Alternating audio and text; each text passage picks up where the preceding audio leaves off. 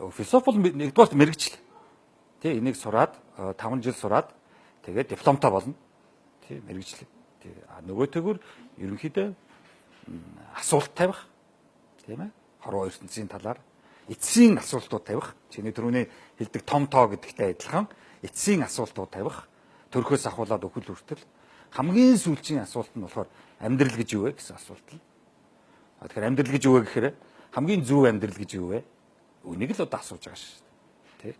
Тэгэл энэ асуултанд хариулахсаар байтал хүний одоо бодол ажиллана. Бодлоо зөвхөн ярихгүй ном болгож бичнэ. Номоо цаашаага хичээл болгож заана.